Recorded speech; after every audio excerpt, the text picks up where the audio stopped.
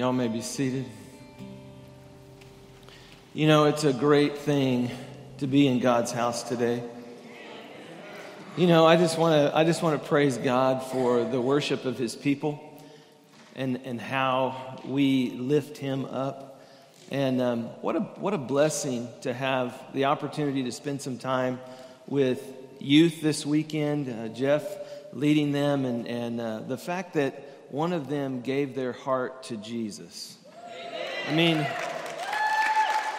folks, this is why we do what we do.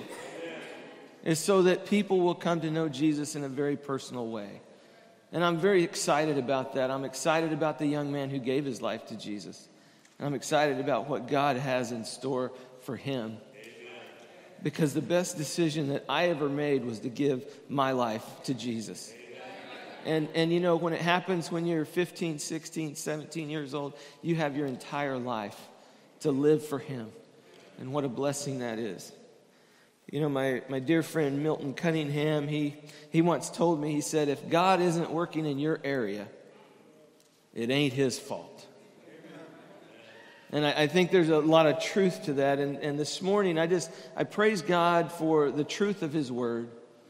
I praise God that His Word is authoritative in our lives.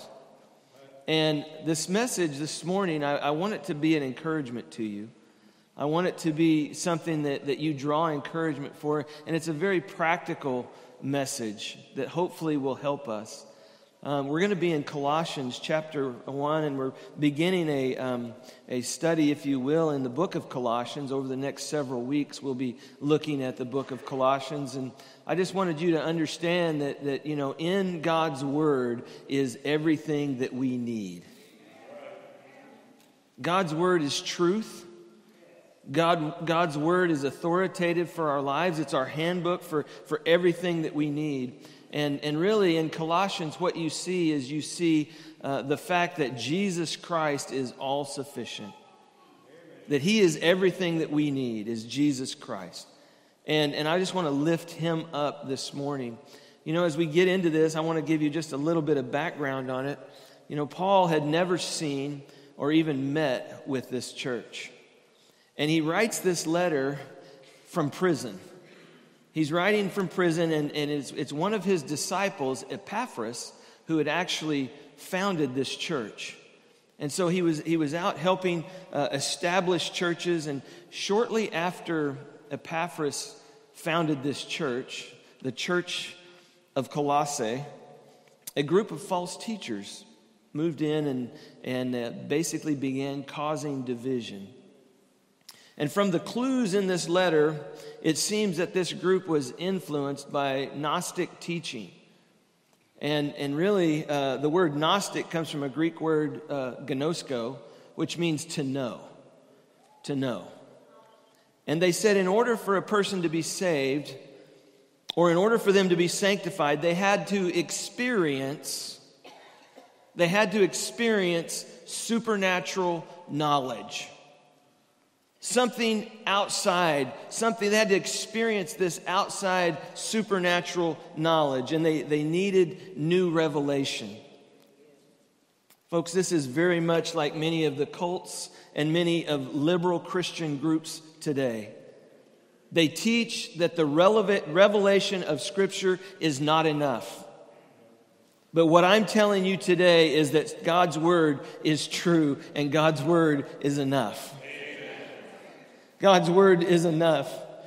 You know, the Bible is they would say that either the Bible is not true or we need human reasoning to test the writings of Scripture to see what is true. And they declare that the revelation of Scripture is not enough and that there is a new authoritative revelation that we must all hear. See, this Gnostic teaching, just like Satan in the Garden of Eden, attacked the very foundation of our faith, the Word of God. Did God really say? Did He really mean what He said? See, because the Colossian church was experiencing this teaching, it was in great trouble. And Paul sits down and he pens this letter, and the ground of their faith had been shaken as Satan, through false teaching, had attacked the gospel message and had attacked Christ himself. But as we look at this prayer this morning that the Apostle Paul wrote for the church, we learn a lot about how we should pray for God's church, which is always being attacked from without and within. See, this prayer shows us how we can intercede for the body of Christ throughout the world, for believers that we know and believers that we don't know. The body of Christ. The characteristics of prayer in this text will strengthen our own prayer life if we will apply the principles. I want to look at the text now and see what we can learn here. We're going to be in Colossians. If you have your scripture and want to open up to that, we're going to be in chapter 1. And I'm going to be reading verses 9 through 14. And it's Paul's prayer for the church at Colossae. And let's read together. Verse 9 says, "For this reason also, since the day we heard of it, we have not ceased to pray for you and to ask that you may be filled with the knowledge of His will in all spiritual wisdom and understanding, so that you will walk in a manner worthy of the Lord, to please Him in all respects, bearing fruit in every good work and increasing in the knowledge of God, strengthened with all power according to His glorious might, for the attaining of all steadfastness and patience, joyously giving thanks to the Father who has qualified us to share in the inheritance of the saints in light. For He rescued us from the domain of darkness and transferred us to the kingdom of His beloved Son, in whom we have redemption, the forgiveness of sins." Let's pray. Heavenly Father, I thank You for Your word. And Father, I thank You for the truth of Your word. And Father, Your word stands forever. Things fall away, things pass away, but Your word stands forever. Father, what a joy it is to know You and to know Your word. I pray, Father, that as we study, as we learn more about You, that we would know You better. And Father, that would lead to changes in our lives.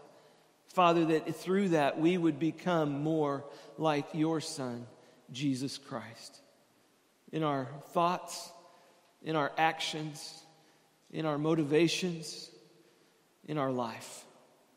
Father, we love You. I ask, Holy Spirit, that You would examine our hearts, that You would shed light into the dark corners of our hearts, that, Father, we too would be able to look and say, hey, this isn't right. I need to give this to You, Lord. Father, that You would have Your way in our hearts as we submit to You, even as we sang, I surrender all. Guide us in Jesus' name. Amen. You know, the prayers of the Apostle Paul go straight to the heart of our need. I mean, this is something that we need to know. This is something that we need to understand. Because in all of the paganism that was around him, Paul often prayed and encouraged the believers to follow his example. He says, walk as I walk, do as I do. And I think that's huge that we have good models of Christian faith around us. And Paul is encouraging them in that. And Paul, along with Timothy, he wrote, we have not ceased to pray for you. You know what? I hope this message changes your prayer life. That's my desire. Is that as we read God's word and we see how Paul prays, that we would follow Paul's example and that our lives would be changed because of his example. See, we as believers, we have a great resource in prayer that most of the time we don't access. None of our prayer lives are as they could be, probably as they should be. See, Paul is a great example of someone who was an intercessory prayer, someone who prayed for others. And that's what he's doing in this passage. He prayed for God's care and support for the Colossians who were being besieged by false claims of some fellow citizens of Colossae. And, we're all looking to live a life that is meaningful. Amen? I don't want to live a life that's meaningless. Do you? No, we all want to live a life that's meaningful. And Paul is praying for the Colossian church that they would live a life that is meaningful for God. I love this because I want to give you the basis for a meaningful life according to Paul here. And the basis for a meaningful life is found in the knowledge of God's will. Knowing what God's will is for you. Knowing what God created you to do. Knowing what God put you here for. Having that meaningful life. Having a full knowledge of God's will. Are we really concerned about finding God's will for our lives? I mean, we might say, yeah, we're concerned about that. Paul was. He wrote it down. That you would have a full knowledge of God's will. See, this prayer was often voiced for him. But understand this. Some of us inquire about the will of God for our lives. We might ask the question, what is God's will for our life? Without the commitment to do His will. This is interesting. Because a lot of times what happens is God will not reveal His will for us until we commit to doing it. But you see, we are control freaks. And we don't want to commit to anything until we know the end. And God is like, I'm not going to give you what you need until you commit to this.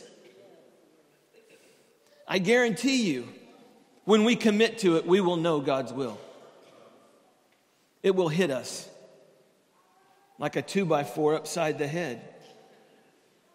Listen to this. According to John 7:17, Jesus said this. He said, if anyone is willing to do His will, if anyone is willing to do His will, he will know of the teaching, whether it is of God or whether I speak of myself. In other words, if you are willing to do it, if you are committed to it, you will know what He's saying. The problem is we say, Lord, I need to know your will. But we have no earthly desire to do what He's asking us to do. Why would He tell us what it is? Just so we would know? No, He wants us to carry it out. But until we're committed to carrying it out, He's not going to give it to us. See, this knowledge is to be realized in two ways. And Paul says it this way. He says with wisdom, spiritual wisdom and spiritual understanding. Those two things. With wisdom and understanding. And wisdom is the grasping, the apprehending, if you will, of moral principles. And understanding, what he's talking about there, is actually applying them to your life. Doing it. See, God's word contains everything that we need. Now, I want to pull the truck over and stop the truck and pull it over the side of the road for a whole minute here. Okay? We live in a society where there is a rejection of absolutes. We live in a society where there is a rejection of absolutes. And because of that, behavior is extremely relative. Instead of being anchored here in God's word, we are anchored here and here and here and here and here. And so from wherever we stand, it's relative. We think that that is truth. But from the Christian viewpoint, from the biblical viewpoint, all behavior is connected to reveal truth. What we do reveals the truth. All positive, good behavior is linked to reveal truth. Everything, no exceptions, everything in the behavior of a Christian must be connected to reveal truth. Because truth is the basis for all right action. I mean, there must be absolutes before there can be any requirement for action. I mean, think about this. If you drive 100 miles an hour down the highway and you get stopped by a state trooper, you're going to be fined for unacceptable behavior. It's not acceptable because there's an absolute. And the absolute says that the speed limit is 70. It applies to everyone all the time. It's the same. It's an absolute. The speed limit is 70. If you go to Dillard's and you find something that you would like and you don't want to use your cash or you don't want to use your debit card or write a check, so you just decide you want to take it. And you start on your way out and quite possibly you're going to be arrested. And you'd be charged with a crime because there's an absolute. Shoplifting, stealing things that don't belong to you is a crime. That's an absolute. See, absolutes are the basis for determining moral quality of any action. See, all acceptable behavior in our society is based on these absolutes. Now, if you want another term for absolutes, you can call them laws. That's what laws are, is absolutes. But think about this. If we removed all the absolutes, if we had no laws, there would be no way to evaluate anyone's actions. From a moral standpoint, we couldn't judge anyone's behavior. There'd be no way to enforce anything. Good behavior wouldn't even be able to be defined, let alone enforced, because you would remove the standards. So there must be absolutes. There must be a bottom line law, and then behavior can be evaluated. See, all the behavior of a Christian is premised on God's absolutes. God lays down principles, and then we behave in relation to those principles. See, we need to understand that people, as Christians, we need to voluntarily obey the law. Young people, we need to voluntarily obey the law. How will we ever be obedient to God if we don't obey the law? I mean, these are the absolutes. God lays down principles and we behave in relation to those principles. And it's only in response to the knowledge of those absolutes that we behave in a proper manner. We have to know what those laws are. The only way to have right behavior then is to have right knowledge. And that's what Paul is saying. He's praying for the Colossian church that they would have right knowledge, a full knowledge of God's will. I mean, think about it. How do I know what to do in my marriage if I don't know what the standards are? If I don't know what the standards are, it doesn't matter. I can do whatever I want. But because there is a standard, because there is an absolute, I know what God's law says about marriage and what it means. How do I know what to do in my job if I don't know what the Bible teaches about it? How do I know what to do in worship if I don't know what God expects in that? How do I know how to be born again if I don't follow the absolutes of Scripture? How do I know anything if I don't understand God's patterns, His standards, His law? Because He is the one who created us. He is the one who created us, who fashioned us, who made us. And He's the one that knows. And He's given us the owner's manual. So what Paul is saying here in Colossians, verse 9, for this cause we also, since the day we heard it, do not cease to pray for you. And now we pray for you, and what is the objective of our prayers? The desire that you might be filled with the knowledge of His will. that you would know exactly what His will is. See, you have to have that foundation of knowledge before behavior can spring from it. To know God and to know His will, and then you can submit and make your life conformed to His desire. But if you don't know, you'll never do it.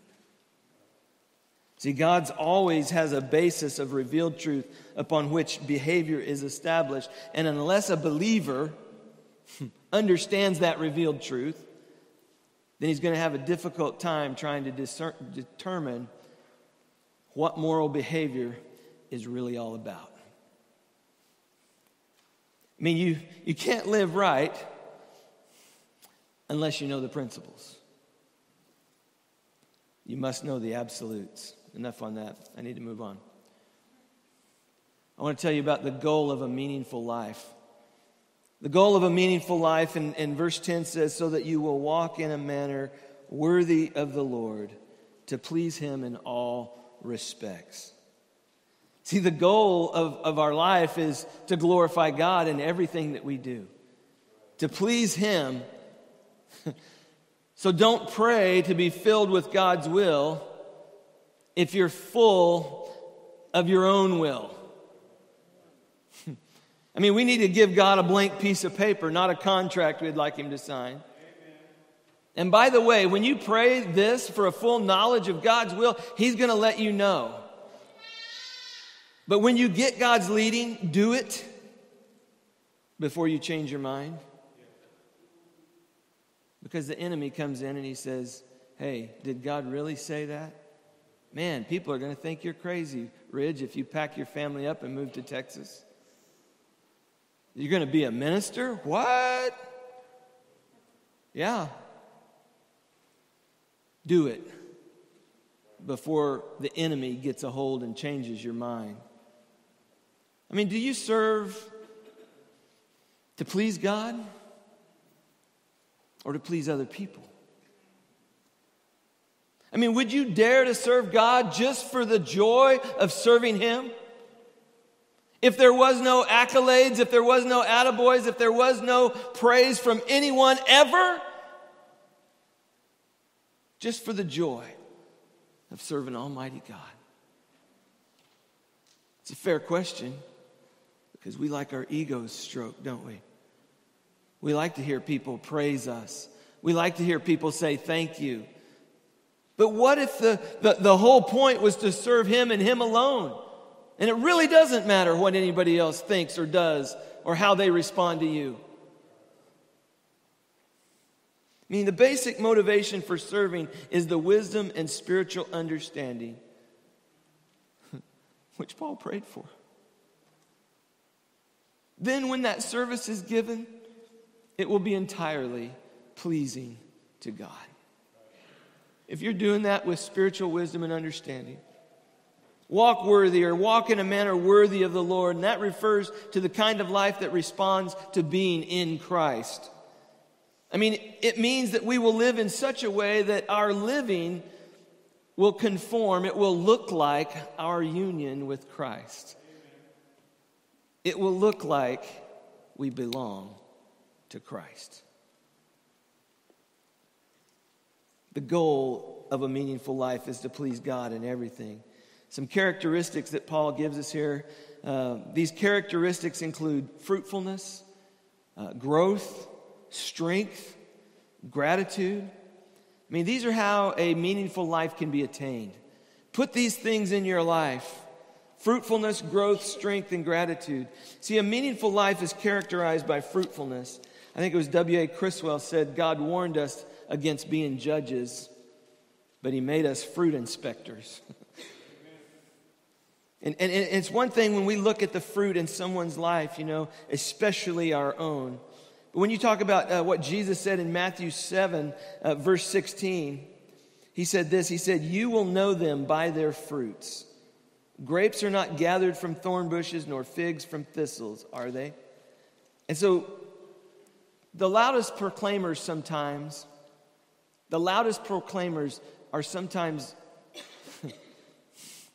the poorest performers. They put on a flashy show and, oh man, look at this, look what I'm doing, look at all this. But then there's not fruit. And that's really what he's saying here. A meaningful life is characterized by fruitfulness. When we are submitted to the Holy Spirit, God's Spirit will move us and will bear fruit through us. I would say also a meaningful life is characterized by growth. And the growth Paul refers to is an increase in the knowledge of God. It's both the means and the motivation for growth. I mean, fruit cannot be produced in your life on your own power. I mean, it's a basic horticultural fact that branches that have been cut off from the tree won't be producing any fruit. They usually end up in a burn pile somewhere. But the same is true for fruit in our lives. We've got to abide in Christ. We've got to abide in Him. Be tied in, be connected to Him. Because if we're not, we won't bear fruit. But Scripture tells us that when we are, we will produce much fruit. John 15:4 and 5 says, "Abide in me." Jesus said, "Abide in me and I in you. As the branch cannot bear fruit of itself unless it abides in the vine, so neither can you unless you abide in me. I am the vine, you are the branches. He who abides in me and I in him bears much fruit. Apart from me, you can do nothing." I mean, fruit bearing refers to those outward signs that other people see. But spiritual growth, it talks about the inward spiritual fullness. It's talking about being filled with the Spirit. It's talking about being full with God and the knowledge of His will. And so what happens is as we're filled up and healthy on the inside and full of Him, what happens is He bears fruit outside that others see. I think that's huge. You know, the problem is many of us should be teachers at this point. We've sat under the Word of God for so long. We've overheard the gospel. We've heard it so much, we've become desensitized to it. We're no longer excited about what God's Word says. We should be teachers by now. But we're not. You know why? Because we're still on the milk of the Word. We've not moved into the harder things. Hebrews 5 talks about that. 5 verse 12 says, "For though by this time you ought to be teachers, you have need again for someone to teach you the elementary principles of the oracles of God, and then you have come to need milk and not solid food.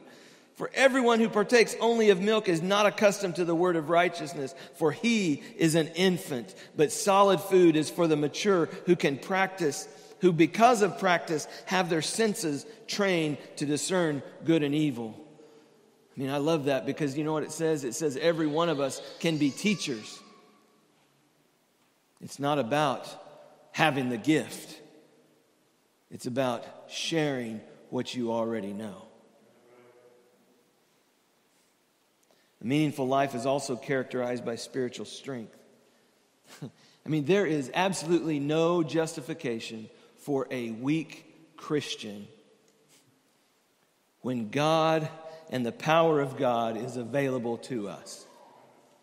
I mean, the power which Paul prayed for is proportional, and it says his glorious might, to his glorious might. And this word is a simple Greek word, dunamis,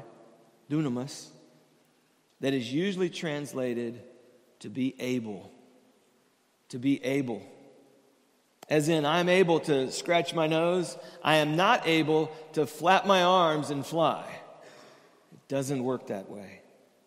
See, when we open ourselves up to the work of the Holy Spirit and allow Him to fill our lives, He gives us power. He gives us might. But what I would say more importantly, He gives us ability. The dunamis. We are able to. I mean, we often think about the Holy Spirit's work as giving us dynamite power. I'm not going to go back in the 70s, Dynamite! But it's probably better to think of it as dynamic power rather than dynamite power. And that the Holy Spirit makes you able, as in Acts 1:8.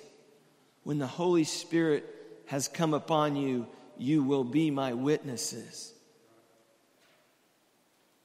The Holy Spirit makes you able, makes us able to be His witnesses. Now, if we're thinking about dynamite all the time, with the Holy Spirit, we might sit around waiting for a 10,000 volt jolt, to empower us to do something. But the truth is more like this. Hey, I am now able to do this. God is able to do this through me. And I didn't have that power before.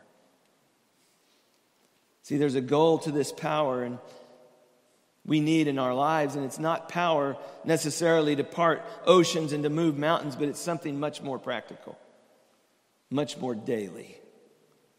The word that Paul uses, he says, strengthened with all power according to his glorious might for the attaining of all steadfastness and patience. Patience. You have the power of God in you to be able to be patient. We don't want to pray for patience, but we need to pray for the power of patience in our lives. Amen.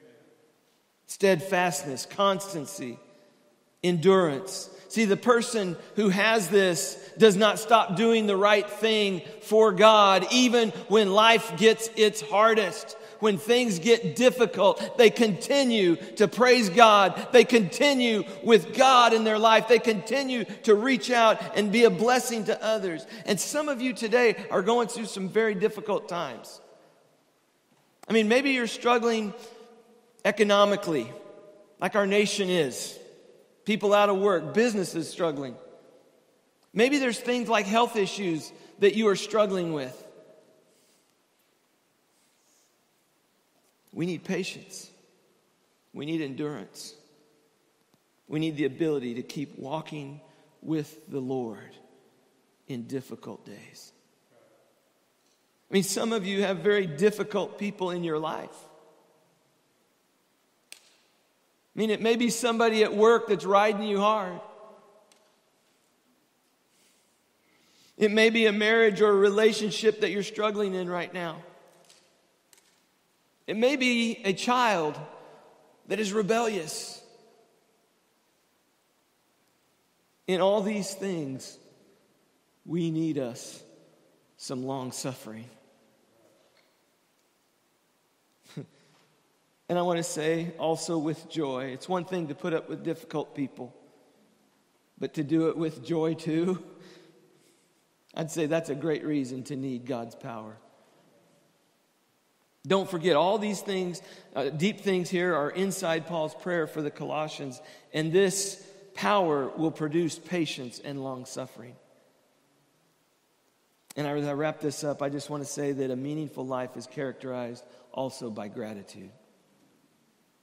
That's what he says. Giving thanks to the Father, who has qualified us to share in the inheritance of the saints in light.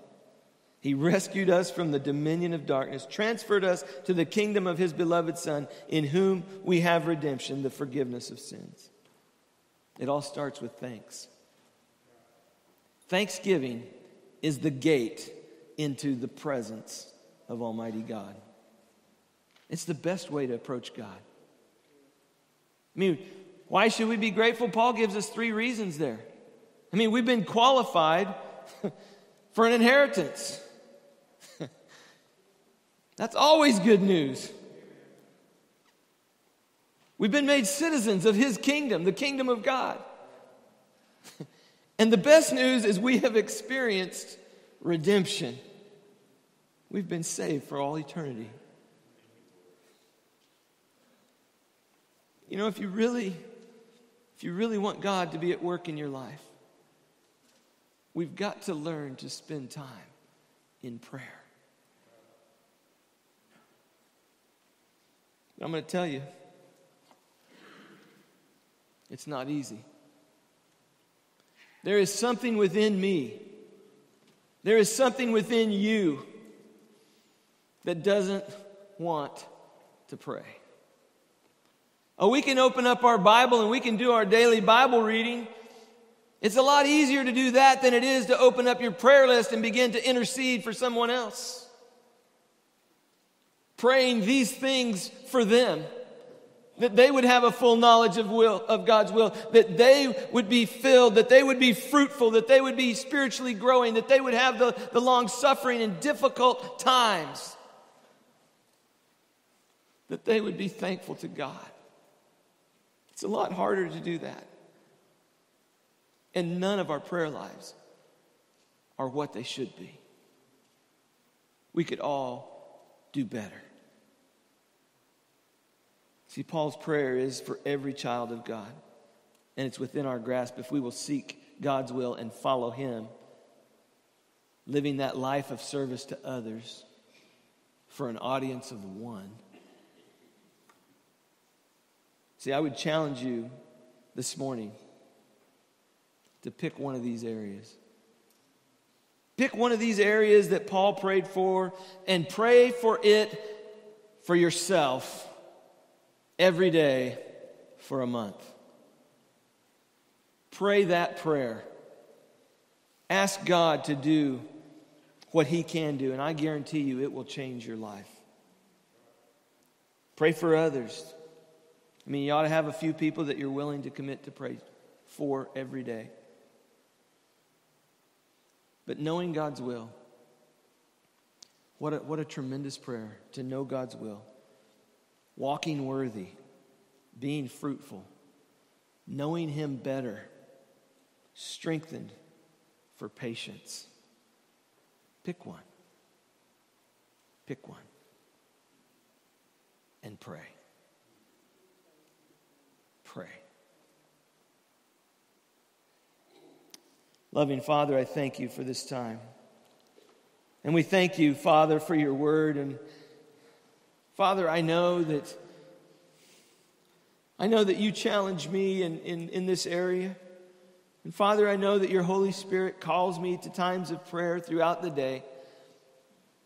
And Father, I'm not all that unusual. I'm sure other people experience that too. But Father, I pray that we would be people of prayer, that Your church would be a house of prayer.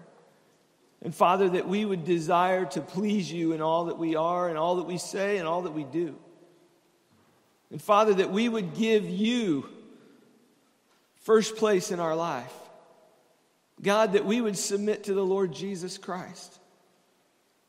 Father, that we would want to grow, that we would desire fruitfulness.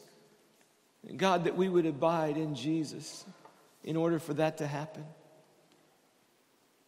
Father, I pray that You would quicken our hearts.